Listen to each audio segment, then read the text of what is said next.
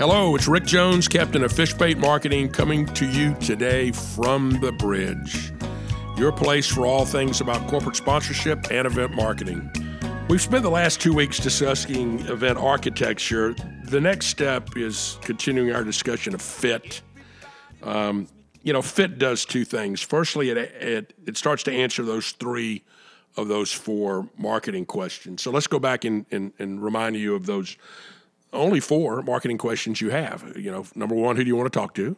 Who's the target audience? Number two, what do you want to say? What are the tactics? Number three, where and when do you want to say it? And then number four is the art piece. It's the fun part of how you want to say it. Fit really begins when brands overlap. It's where the audience intersects. It's where there are commonalities. It's where there's compatibility. Compatibility, both financial resources and capabilities, along with the compatibility of culture and people. Fit is about matching the event's architecture to the appropriate brands and those brands' objectives. But fit also can't operate in a vacuum. You've got to be familiar with some of the trends that are in the marketplace. So I wanted to spend a few minutes today talking about a few relevant trends that I think are important to determining fit. So here are a few. The first one says simply that supply exceeds demand for most everything. There are more TV shows than I can watch. There are more movies than I can go to. There are more sporting events than I can attend. There are more museums than I can ever visit. There's more restaurants than I can ever go to. There's lots and lots and lots of choices. And so when you are in a position of choice, it's going to be difficult to sell anything. We also are in an era of the same old mousetrap. Almost everything has become commoditized. It used to be, can I build it cheaper, faster, better? Well, what happens when there's no longer cheaper, faster, better? What happens when everything is a commodity? You got to stand out differently, and you can't necessarily do it with what is in the DNA of your brand. We also live in an era where the consumer is king, or as I like to remind everybody, not really, the consumer is really queen. Women control most of the disposable income of America and make most of the purchasing decisions. But whether it is a king or a queen, it's all about personal self-selection and choice. I can remember several years ago, I'm a really good Santa. And my wife Charlotte will tell you, I'm good. I'm really good at Santa Claus. And I buy really cool things. But I remember one year being just completely so overwhelmed with work that I didn't have time. So at 4 a.m. in the morning, I got up on the road in a hotel room and bought really cool stuff online that not only showed up at my house, it showed up already wrapped. Now, my wife knew that because she's seen me wrap things, and she knew I didn't wrap that one. But it was cool stuff. And so I was able to self-select without ever going to a store. Another trend is what we call the concrete consumer. We see so many marketing messages today that we've simply become numb to both traditional and non-traditional marketing communications. And so if you tune everything out, how do you get anything through to that concrete consumer? We've also got another trend that I call, it's an old country song that says, if the phone doesn't ring, you'll know it's me. Well, what happens when we can literally disregard every message that comes in? I don't answer the telephone if it's a number I don't recognize. I don't respond to pop-ups on a computer. I one year did a study where I collected and kept all of the mail that came from the post office directly to me with my name on the envelope that I didn't bother to open. And by the end of the year, I had 2 gigantic trash cans that were full. Talk about waste. They knew my name, they knew my address, but they didn't quite perceive that I don't need another credit card, or that I'm not looking for another health insurance, or I'm not trying to sell my house. And so I'm able to disregard messages just like every other listener out there is able to do that. We also live in an instant gratification / constant boredom world. You don't believe it? Look at how many times you look at your social media post. Look at your mobile phone. Look at all the things you need because you're bored and you're looking for the instant gratification. We live in a soundbite world. And unfortunately, when we ask political figures for an answer to a very sophisticated problem, you can't answer that in 15 seconds. You may not be able to answer it in 15 days, and yet we don't allow that to happen. We also live in a world that we see the glass as half empty and not half full. Consumer expectations have changed. And I know I'm the same way. You know, I rent cars from National, and I've been a National loyal customer for a long, long time. But I still have to get on a bus. I have to get on a bus, and I have to go to the lot. I get to pick out my own car, and then I get to drive away very, very fast. And when I turn it in, I don't have to wait for the receipt. They email me the receipt. But you know what I really want? I want them to meet me at the gate with the keys. I want them parked at the curb. And I'm willing to pay a premium for that because my expectations of customer service have changed dramatically. I heard a story the other day from John Maxwell, who he said he went to a really high-end restaurant in Atlanta, and he asked for a Coke Zero. And they said, "I'm sorry, we don't have a Coke Zero, but we do have a Diet Coke." And he said, "Well, that'll be okay. I'll have a Diet Coke." Well, he said the next time he came in, he started to order, and he said, "I'll have a Diet Coke." And the waitress said, "Mr. Maxwell, I thought you liked Coke Zeros." And he said, "Well, I do." She said, "Well, I got some for you now." She had realized that this guy's going to come back to my restaurant more than once, and I'm going to accommodate his needs. That's pretty interesting customer service.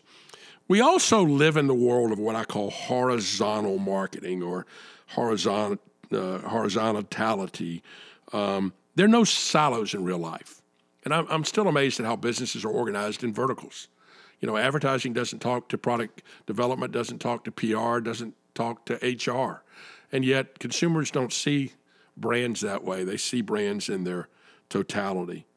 The other trend is what I call herding cats. Consumers are not easily corralled today. We think we know about people by their age or their ethnicity or their religion, and yet we don't know them at all. And finally, the old model said, if a tree falls in the forest and nobody hears it, did it make any noise? But what happens when we can see billions of trees all fall at the same time via digital or social media? The new question is, in that world, how does my tree stand out? We'll continue the discussion of fit in next week's From the Bridge.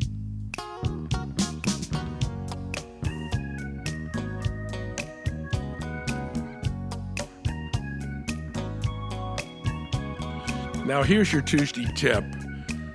For those that know me, you know I sell sponsorships for a living is most of what I do. And people ask me all the time about my sales system. I organize my sales efforts in 3 buckets with 5 prospects in each bucket. And I call this my 5-5-5 system. Firstly, I list 5 prospects that I'm actually trying to marry. I'm trying to close those deals. I'm ready for them to either say yes or no. I'm ready to get them closed. Secondly, there are 5 companies that I'm dating. That means that I've had some conversations with them. I may have even shared some collateral materials. I may have met with them, but they've shown some interest in one of the properties I'm selling. And thirdly, I have 5 listed that I'm winking at. I'm trying to figure out if they would take a meeting with me. I've maybe teased them with a letter. I've maybe sent them an email or left them a voice message saying that I have something that's good for them. And so the process is this. Once someone tells me either yes or no from the marry column, then I've got to move somebody from the date column over to the marry column. And I got to move somebody from the wink column over to the date column. And then what do I got to do? I got to go find that 16th prospect and add them to my wink list.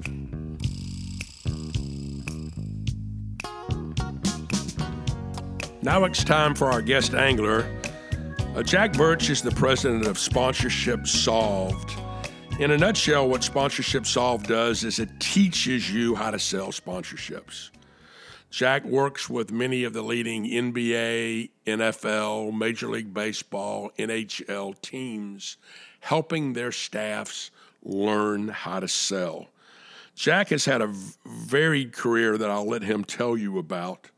But there are very few people that I know that can both do and teach at the same time. You don't believe it?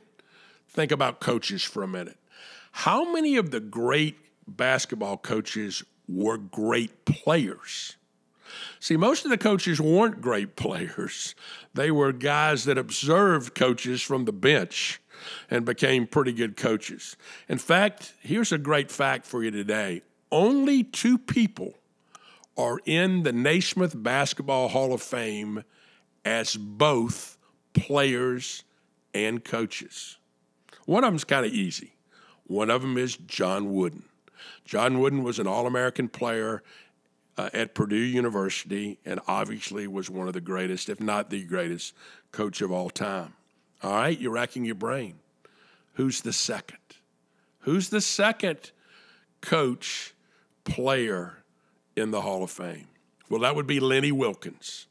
Lenny Wilkens, who had a great both collegiate and professional career as a player and was a great NBA coach, is the only other one in the Hall of Fame. Jack can and does both. Let's welcome Jack Birch.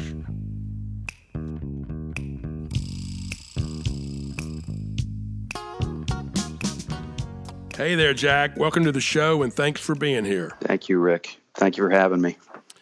You know, you've had a great career. Give our listeners some insights into your personal journey in the world of sponsorship.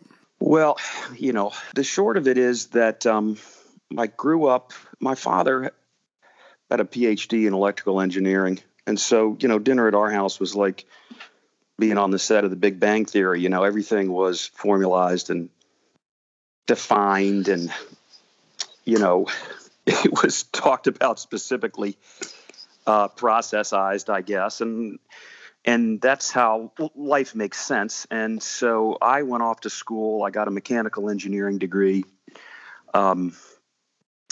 I was in the Air Force after school. I was stationed at a place called Hanscom, which is Electronic Systems Division outside of Boston. I bought computers for guys who looked at classified pictures. And, you know, after that, I got a call from an older brother of one of my best friends in school. And he said, "Hey, would you like to be in the sports marketing business?" And I thought, oh my God, is that a job? That's ridiculous. And so I did get into the sports marketing business, and I joined the folks that, you know, then Advantage. It was in my hometown in Washington, D.C. It was spectacular. The offices were in Georgetown. The people were terrific. And I guess I thought when I started, you know, I said, look, I'm new, obviously. Can you just give me the formulas? I mean, just tell me what to do. Yeah, you're looking for systems, right? I'm looking for systems and processes and formulas because, you know, all the engineering guys know why planes fly. They know why bridges support cars and trucks. They know why buildings stand up. And so they can build something that's reliable, and they can offer it to the marketplace with an unquestioned guarantee. And you're talking about other people's lives and how they're affected. And I thought, oh my God, there are no formulas. You know, there are no answers, actually. And I thought the marketing business was selfish, really narcissistic. And I heard the clients buy what they wanted, what they felt good about. And, you know, I guess I grew up, you know, a child, you know, being asked to question your feelings. Well, I feel this way. You know, my mother's response would be, well, that's because you're 11. So I just thought that, wow. And I was terrible selling it. And for a lot of reasons. But one of the reasons was I just had a hard time sitting with somebody and being in the design business, is it going to work? Will it fly? Will the plane fly? And I have to say, I don't know. Now, I'm going to ask you for $1 million. When I got out there, they basically said to me, the client said to me, hey, does it work? I don't know. Okay, well, that's fine. You're asking me for a certain amount of money. Can you justify that versus other things? Not really. I have a partnership already. Can you help me get the most out of it? No. Can you measure my return on investment? Oh, God, no. So then how hard could a guy sell something to another person if none of those questions are answered? I guess I'd say. And so if I look back at it, I was a lousy salesperson, but I have my integrity. And so I never really got really good at it until I started to discover why it worked. And so very much like you might say, well, Columbus, quote unquote, discovered America completely by accident, I guess I'd say, and by being deadly wrong. I started to try to formalize or at least processize what worked in all cases with no exceptions. In other words, what were sponsorship's equivalent of the principles of aeronautics? And what could you apply all the time that would work and that you could measure? And so that's what led to, just honestly just putting together why it works. And then as soon as I knew that, I stopped selling sponsorship. I started prescribing it like a doctor. I thought, whoa, I can help you with that. You see, all clients only want two things. And one of the things they want is to sell more of their products and services. And the second is a little more complex, but not a lot more complex. Hat tip to Kevin Clancy, who's a famous researcher. And the second element is brand equity. And I'm stealing Clancy's 7 elements of brand equity. And one is awareness. Another is perceived quality, differentiation, value, loyalty, distribution, personality. Once you know that all clients only want two things, then our job was only left to tie sponsorship to, well, how exactly does it sell more, and how exactly does it build brand equity? And so that's what it's all squeezed down to. What I saw you doing when I was younger is have a sort of a, wow, what would I call it? Rick, I left a meeting with you one time with one of the Charlotte banks, and, we were driving to go to a barbecue place that you knew that was outside of a prison facility. Do you remember this? Yes, I do. Yeah, this was Harold's Barbecue outside of the federal penitentiary in Atlanta. Yes, it's true. Okay, we had sat on a condo with the bank folks in a room, and they had asked you some questions about what you would recommend and why you would recommend it, and it was almost as if you closed your eyes and started talking, and I thought, whoa. And it was exceedingly strategic, I thought, and insightful. And I thought, yeah, now we're talking. And here's the funniest thing. We were driving. Now, where we were going to this place, we were stopped at a rail. It was the train was coming, so we had to stop there. And then when we started driving and going across the train tracks, you turned to me and said something like, hey. What happened in there? Yeah, I remember that. Yeah. And I thought, yes. What? I was like, what happened in there? Is that what you said? Yeah. He said, you were like, I don't know. I just lose myself in the moment of it. I thought, oh my God. That's what they're talking about. When you find the right thing for you to be doing, that's what they're talking about. So utterly engaging in it that you almost think to yourself, hey, that wasn't even me. That's like the kind universe speaking through me. What happened in there exactly? And I told you what happened at the best of my ability. And I thought, okay, there's a madness to this. There's a method to it. What I need to do is to figure out what he's actually doing and then put a name on all that, you see? And then so that I can teach it to regular people, because regular people don't have that quasi-religious experience where, they're speaking from a part of themselves that's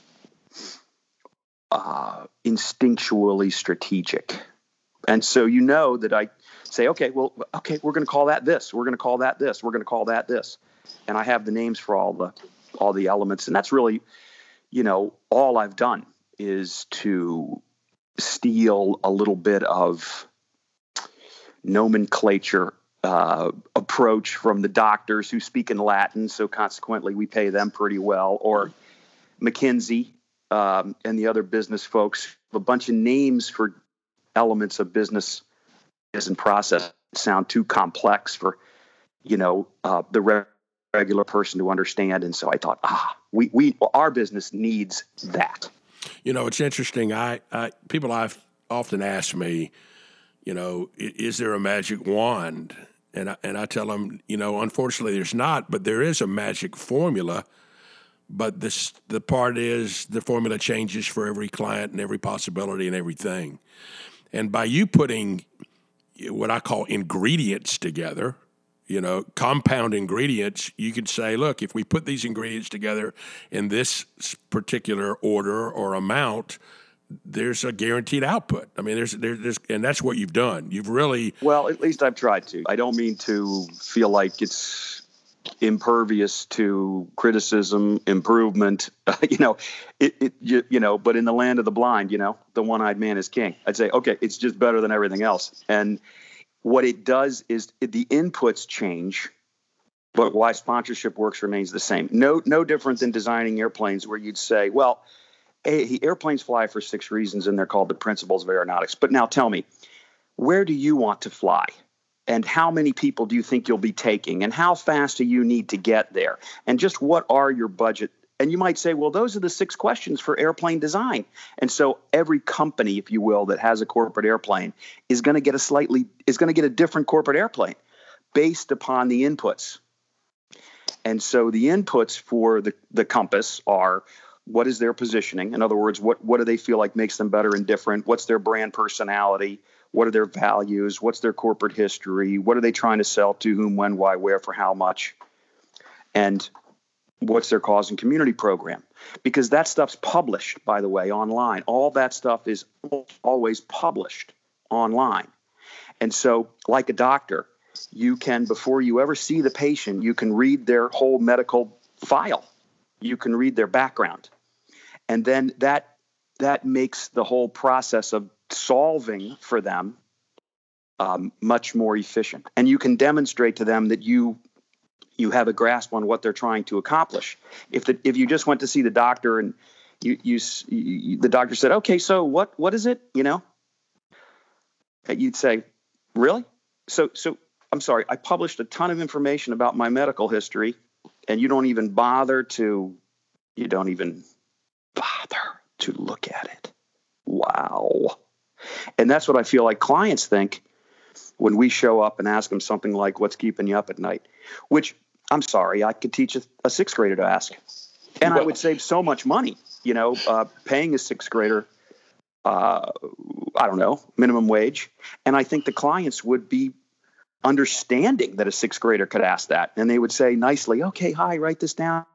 You know what I mean? It's terrible. Well, everybody wants to simplify things too much, and I think there is a process to it. But, I tell people today, there are no layups. Everything's an 18-footer with a hand in your face. I mean, it's hard. I mean, and it is. I mean, it just is. It's hard. But the other thing is, the guy. I asked the guy the other day. I said, you're not having any success. Is it ignorance or is it apathy? And he said, well, I don't know, and I don't care. So, yeah. So at that point, defense rests. But you have really, I want to say compartmentalized. That's probably too tight of a word, but you've really been able to articulate why sponsorship works. And we fought it for years where if somebody's advertising didn't work, well, that's fine. They just fire their ad agency and go get another ad. But what happened in our business was they would say, well, we tried sponsorship and it didn't work. And I would always go, no, you tried it wrong. Or when we came up, they said, well, no offense or anything, we don't even have any budgets for this. So would you like us to move something from this to this? And, I got to look at them and say, well, would I like you to? I'd like you to. But it's down deep. Would I blame you for not doing it? No. Would I? How could I? I don't even know what I'm talking about. And I'm recommending it to you. It's the difference between being a witch doctor and being a doctor. It's more like, well, this is dance, and you might believe it. And people have had a lot of faith in witch doctors for years. It just doesn't have any grounding in process-driven science. Yeah, let's talk about that. I want to talk a little bit more in depth about the Campaign Compass. And I mean, because what you've done is you have brought sequential systems to the table. I tell people there's a great deal of science to the business. Now, what I like and what you referred to my savant qualities, is I love the art of the deal. I mean, but that's the last piece of the puzzle. I do appreciate your modesty, but man, dude, if you're an artist, you don't need to paint by numbers, but most people need to paint, and especially if you're starting, you need to paint by the numbers. And by the way, painting by the numbers looks damn good. It looks a whole lot better than here's a piece of paper, good luck. Well, that's what you do now for a living. I mean, you really give people their paint brushes and their paints and the paint by numbers system, and you use a system. Talk about that. Well, to play that analogy out, I say, hey, here's you're new to this? Yeah. All right. Well, you see that I'm going to give you this 1, 2, 3, 4, 5, 6. You see those 6 numbers on there? Yes. Take this green color, fill in all the 1s. Take the orange, fill in all the 2s. Take the blues, fill in all the 3s. Well, the next thing you know, a mosaic, a picture starts to emerge. They think, wow. The clients literally think, wow, that's perfect for us. You're like, I know. It is. You see, because it's your positioning in the game. So one of the things that I did for a couple of reasons, interest, insecurity, and bachelorhood, I guess, were 3 things that contributed in my younger years to reading books. I had to read a lot of books because I didn't know what was going on. I was interested, mostly to help the clients. I was also insecure because I guess I wasn't having the success that I wanted to have as a quote unquote salesperson. And lastly, I wasn't married. So, I didn't have the sort of responsibilities that a young family, a man would have with a young family. And so I had 5 hours a night to read, I mean, once SportsCenter is off, what I mean? What are we doing? So anyway, I ended up reading a lot of books and I finally put it together, not from our side of the equation, but from the brand side of the equation. And one of the greatest marketing books of all time is called Positioning: The Battle for Your Mind. It's by Trout and Rise, Jack Trout and Al Rise. Yeah, great. And it's a great, simple, lovely, how the brain really thinks about brands kind of book. And man, I thought, so positioning became then sort of my North Star for understanding really what they want to accomplish. And positioning by definition is a little Venn diagram, and you can label the 3 areas of the diagram, relevant to the consumers, true about the brand, and different or distinctive. And usually you find the brand's positioning in the tagline because the client has done a lot of work to figure out if they could just put one thing forward to the consuming public, what would they put forward? And so somebody like FedEx would say, well, we're going to put together, here's what we've done. We've done 9 months of strategy, and I paid a lot of smart people a lot of money, and here's what I've got at the end. Absolutely, positively, overnight. Say, okay, well, thank you. So then when FedEx, let's say, does PGA golf, they do the FedEx Cup, they say, well, do you have any ideas for us? Now, there's 2 ways to look at it. We can sit in a room and say, hey, I have an idea for FedEx. Why don't they do? And throw about a bunch of ideas. Or we can say, well, you already have an idea. Well, I'd say you have two. One of your ideas is absolutely positively, and your other idea is overnight. And our job is to use an analogy in the game that communicates your unique positioning, what makes you better and different than anybody else. I happen to like overnight because I think it's a modern miracle that I can put an envelope, I can basically toss it out on the street, and then it shows up a block away from my house because I'm too lazy to carry it there myself the next morning by 10 o'clock for $12. And it goes through Memphis. I'm sorry, what'd you say? That's true. You see? So overnight's amazing. And overnight for, let's say, a golf tournament's pretty true too. You can, all the guys, all the groundskeepers, all the volunteers, all the players, all the caddies, all the TV people. Oh my God. What happens overnight is incredible. And so I wanted to shoot overnight. But of course, what won was absolutely positively, which is the reliability zone, hit it in the fairway, get your par, get your birdie, hit it in the rough, get your bogey, get punished. You see, absolutely positively matters in the game. And all we're doing is reinforcing absolutely positively, using golf as an analogy. And so this idea of using the sport as an analogy to reinforce the positioning or demonstrate it, we call it positioning authenticity. What it results in is something fantastic and that all clients want. It literally results in teaching the fans what makes the brand better and different via analogy. You just sort of tap, tap, tap, tap, tap on that nail a bunch of times until it's through the other side of the board, and then you secure it. And, I think, so one of the reasons sponsorship works is an analogy. All the fans are familiar with moments in the game. If you go to McDonald's and you order fries, you're thinking, I have a sense of anticipation of what fries are like. And one of the things that makes McDonald's amazing is that it doesn't matter whether you show up in San Diego or Singapore, fries are fries. And you go and say, hey, can I have fries? And they say, yeah, would you like to biggie size that? I like biggie size. Isn't there something bigger than biggie size? And I go up to the window and I get the fries, and sure enough, they're the perfect temperature. They have the perfect outside, the perfect inside. I put them in my mouth, I eat them, and I think to myself, I actually am loving that. I am loving that.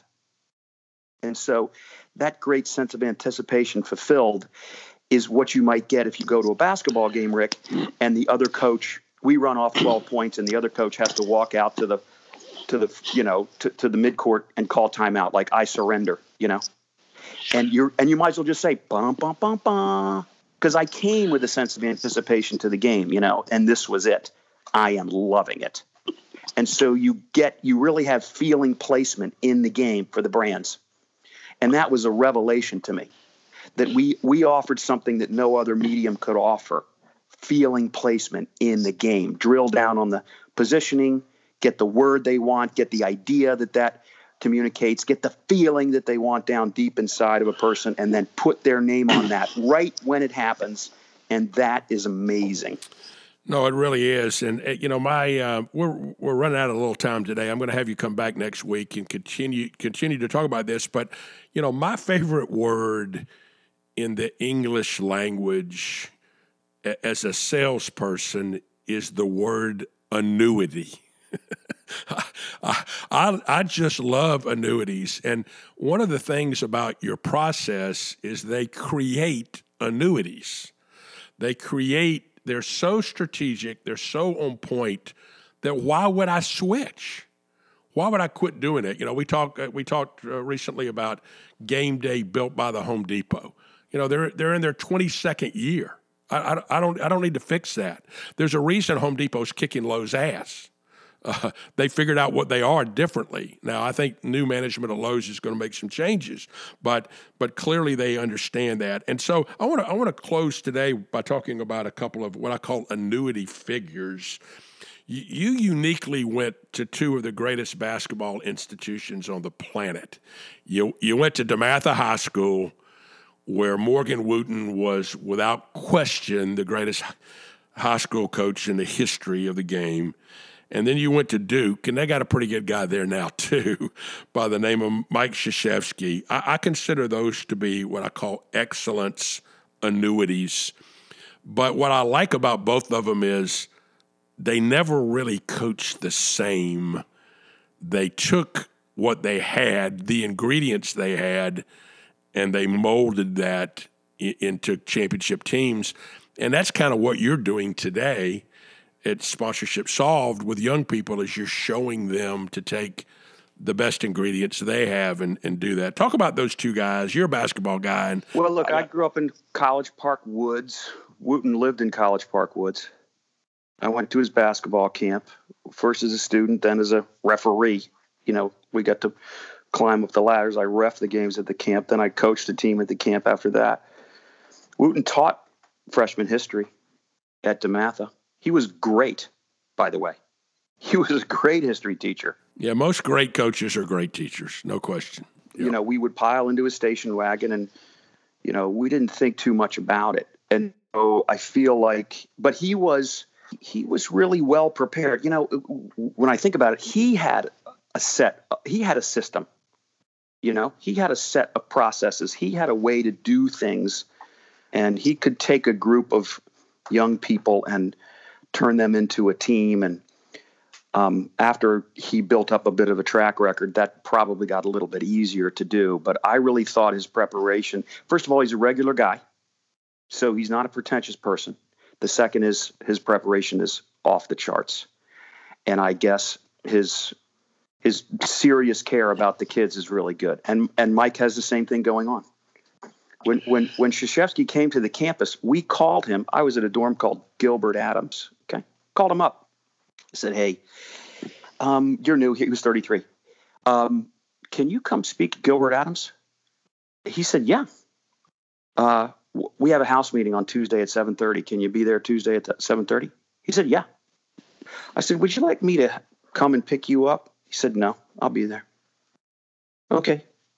He rolls in, and first of all, we're losing our minds, screaming, "Let's go Duke!" Okay, so he's positively tingling as a 33-year-old guy with like half what have I gotten myself into, half. I just showed up from West Point, and I'm, did I have the guy? It's like just bedlam. Girls and guys. It was a co-ed dorm, so it was absolute rock show. And we were standing on top of couches, beating on the ceiling and screaming, "Let's go Duke!" And he sits there in a chair and goes, "Whoa." He was trying to get a hold of himself, and he looks up and he basically says, "I love it here. I know everybody's smarter than me. I love walking around campus. I love talking to people." I think he was being a little modest about that because he's a brilliant guy. And so, he said, "Look, I'm not this and I'm not that, but let me tell you what I am. I'm a damn good basketball coach." He said that to us. "And if you give me a chance, I will bring you a great basketball team." We went nuts, but he does the same thing as Wooten. He's well prepped. He's a regular guy. He shows up. He drove home. Thank you. Yeah. He probably charges $20,000 for that now. But he's got deep down where both coaches lived, as you said, they had great processes. Hey, Jack, thanks for some terrific insights today. We'll have you back on the next segment of From the Bridge.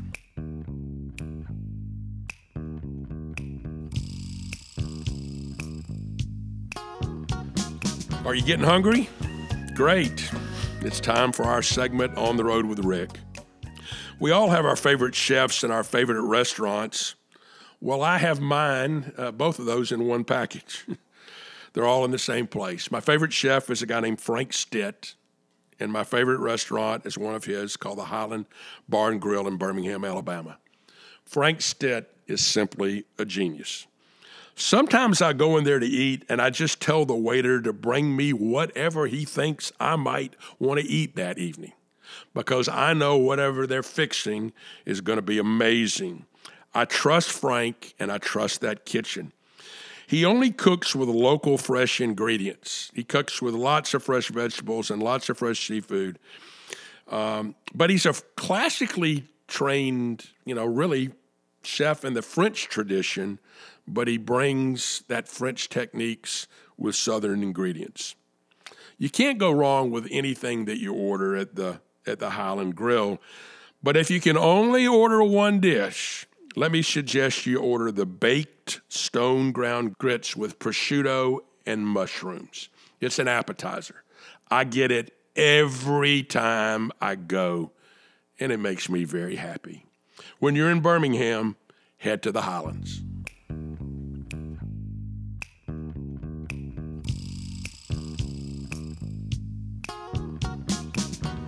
That wraps us up for the day from the bridge. I look forward to seeing you next week. And remember to contact us with any thoughts and suggestions at my email address, rick@fishbaitmarketing.com. We'll see you next week.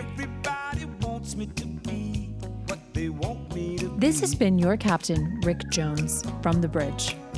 If you like what you hear, please share, subscribe, and leave a 5-star review on your favorite podcast directory. I'm sick and tired of trying to please everyone else. I'm gonna take me some time, steal away and please myself. I'm gonna walk away and won't look back. If anybody asks where I'm at, gone fishing, waste some time gone fishing, leave my troubles